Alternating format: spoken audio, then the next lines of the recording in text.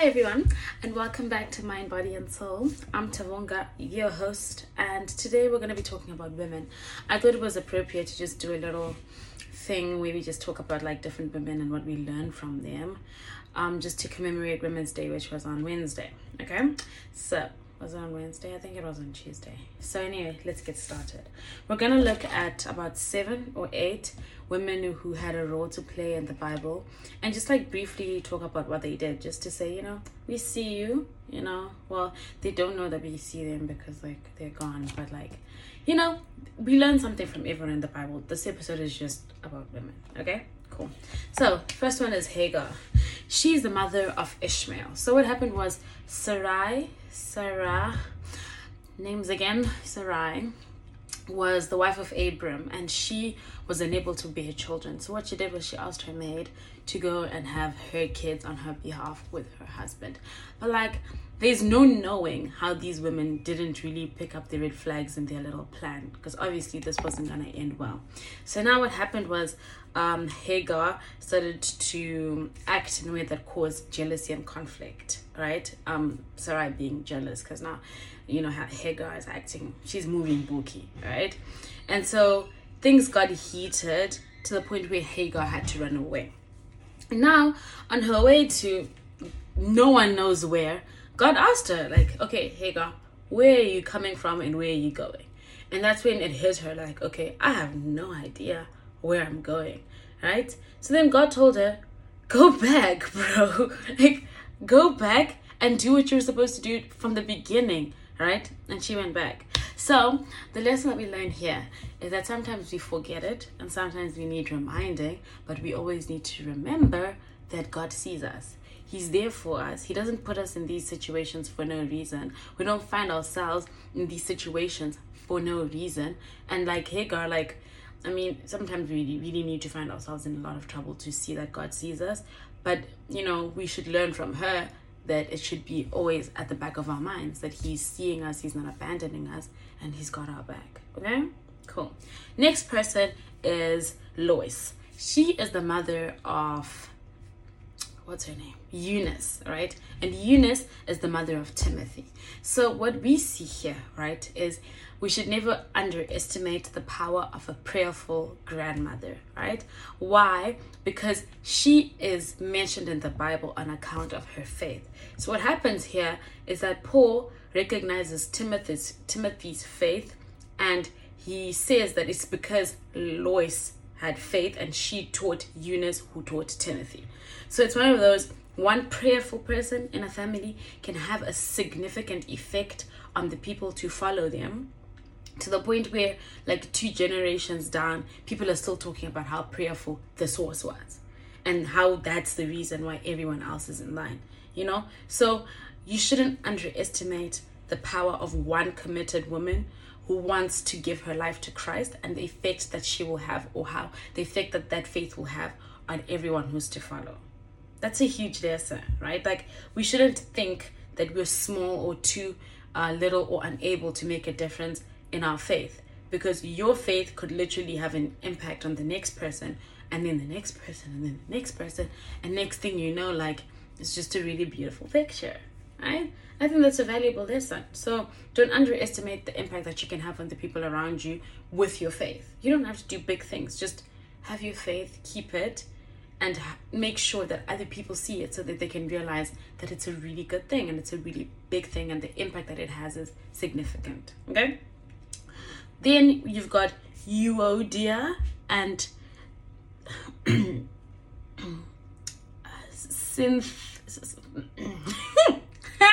know how to say her name. Okay, so we're gonna call her S, E-N-S, right? This story is found in Philippians chapter 4 verses 2-3. Okay, so you can learn how to pronounce them and then you can let me know, but for now we're just dealing with E and S, right? So their relationship turned sour. These were like besties, and it turned sour, and the conflict was left unresolved, and it created an unhealthy environment where they were, right? And so they failed to sort out their issues privately. So then Paul made them sort out the issues publicly, and he made them deal with it and make sure that like they sorted everything out, because they were making everything hard for everyone else, right? So what he said to them was, focus not on what you disagree on. Focus on what you agree on, which is Christ, right? And now when you're on the same page there, you realize you're on the same team, and now we can move forward, right? And so what do we learn here? The first thing is, if you fail to sort your issues out privately, maybe get a third person to come in to deal with the issue and maybe give you a perspective that you'd never thought of. Because honestly, I had never thought of that, like giving people advice to say, okay, let's not focus on what you're fighting about. Let's focus on why you were in agreement in the first place, and it's that you both love Jesus. So let's build on that, and then let's put everything on the side, which is fantastic, right? And another thing is, teamwork is a thing that can easily be affected by conflict, right? So there's a big team. Like, Paul wasn't just working with these two people, they're working with everyone. But the conflict between two people had the effect on the entire team. And so we need to start thinking about that when we're dealing with lots of people. Like, our attitude towards one person or the leader or a colleague or whatever can have a huge impact on everyone else. And so you need to be able to deal with that conflict and resolve it either privately or publicly, but it needs to get done. Okay, like I said, Philippians, right? Then the next person that we're going to talk about is Joanna. Not much is said about Joanna in the Bible, except that her husband was Chusa, and he worked in the household of Herod, right? And she is said to be one of the women who was exorcised by Jesus. She's mentioned together with Mary Magdalene. And what happens with her is that she used a portion of her income to provide for the needs of Jesus and his disciples as they traveled from city to city. And she was also there at the empty tomb. In Luke chapter 8, she is said to have been cured of the evil spirits, like I said, exorcised. And she was a steward to Herod. And what do we learn about Joanna? First of all, she was living in Herod's house. This is the same Herod that had John the Baptist beheaded. And this is the same Herod who also was there when Jesus was executed. So she was working in the house of the enemy, but that didn't prevent her from providing for the cause, the bigger cause, why we're here anyway. She took some money and contributed as much as she could to ensure that the ministry kept moving forward, even though she found herself, living with the enemy, right? So I guess what's important here is to be selfless and not to think about, oh, what if I get in trouble, whatever, because Jesus is really why we're here. And so we need to remember that everything that we do should be for him, even if it might have dire human consequences. Like, she could have been killed, right? But she wasn't, obviously. But she was living with that risk, and we need to be able to be comfortable going through some of these risks for the sake of the Lord, right? Then the next woman is Eve. Now, a lot of people beef with Eve because they're like, she's the reason why we're struggling, right? But we have to learn something from that story, and it's that we mustn't fall prey to the oldest trick in the book. And she was the first one to find herself getting tricked using that trick, right? Which is confusion, doubt, and suspicion. That's what the devil does. He causes confusion and says, did God really say that, right? Then doubt, do you really think you would die? And then suspicion, did he tell you everything, right? And now you're finding yourself in a situation where you're like, maybe there's a loophole here. There are no loopholes when it comes to the Bible. It's really clear cut, straight, no compromise, no question, nothing. It's really what it is and what it seems, right? There's no mincing of words. But the devil will try and make you confused and make you doubt that maybe that's not what I heard. No. Did God really mean? Yes, he did. Okay? So that's what we learned from Eve. Don't do what she did. Sometimes the biggest lesson that you will learn from someone is how not to do something. You don't have to always do what they did. Right? And then we have Anna. She was 84 years old, but she was only married for 7 years, which must have been devastated. But she didn't lose faith in the Lord. Imagine if I, Tawonga, got married today, and then 7 years down the line, my husband dies. And then the rest of my life, I'm just living alone. That's it's enough to shake someone's faith. But no, Anna, she was not bitter. She was not in despair. She was just living her life, right? She became best friends with the Lord, and she spent hours in the temple. And she was there when Mary and Joseph dedicated Jesus, right? And she went and she told everyone about it.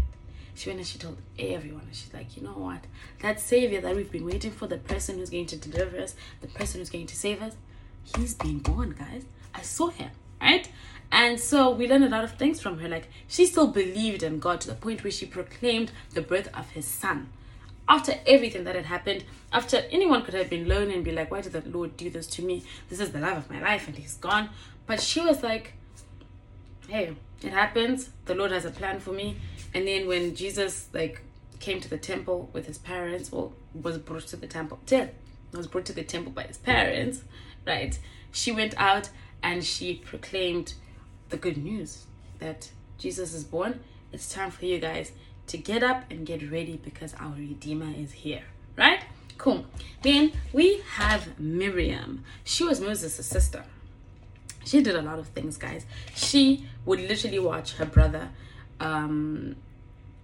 like be in a basket on a stream and fight the urge to get him back. And she did that because she's trying to save his life, because obviously Herod had ordered the death of Hebrew sons because he was threatened. Like, the men of the Bible really threatened by babies, guys. It's actually quite insane. But anyway, she watched over her brother from the distance, and then when the princess came from this baby, she's like, okay, I need someone to nurse this child for me. She volunteered her mom, right? And she said, don't worry, we'll take care of him. And so she was literally the reason why Moses was able to grow up with his siblings, because obviously he was then nursed by his mom and then taken back to the temple after he'd been weaned, right? And she stood with him when they freed the Israelites, right? She was a praiser, she was a worshiper, she was a singer, she was a prophetess, she was a leader, right?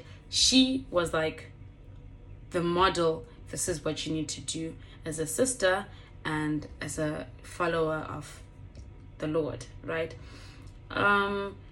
She only made a mistake though when she criticized her brother, because then the Lord was like, why did you criticize my chosen one? Now, I'm not really acquainted with the story. I'm not going to pretend like I know. But we're going to get into Miriam a little later. All we need to know right now is that she had faith that her brother would not come to any harm. And she was dedicated to her family to the point where she even risked herself hiding there, watching that like boy there. But she also pulled through, because she then enabled her family to be kept together, which is like really big, right? Then the next person is Peter's mother-in-law. She was healed by Jesus from a fever, and then she immediately got up and served him, right? And we learned two things from her. We are healed so we can help, and we are saved so we can serve, right? So God provides all of this protection on us, and he provides everything that we need, our educations, if it's the money that we have, the cars that we drive, whatever, everything that we have, right? The Lord, he made way for us to have those things. But it's not for us to be selfish, whatever. It's for us to help people. It's for us to use the resources that we have to help those that don't have.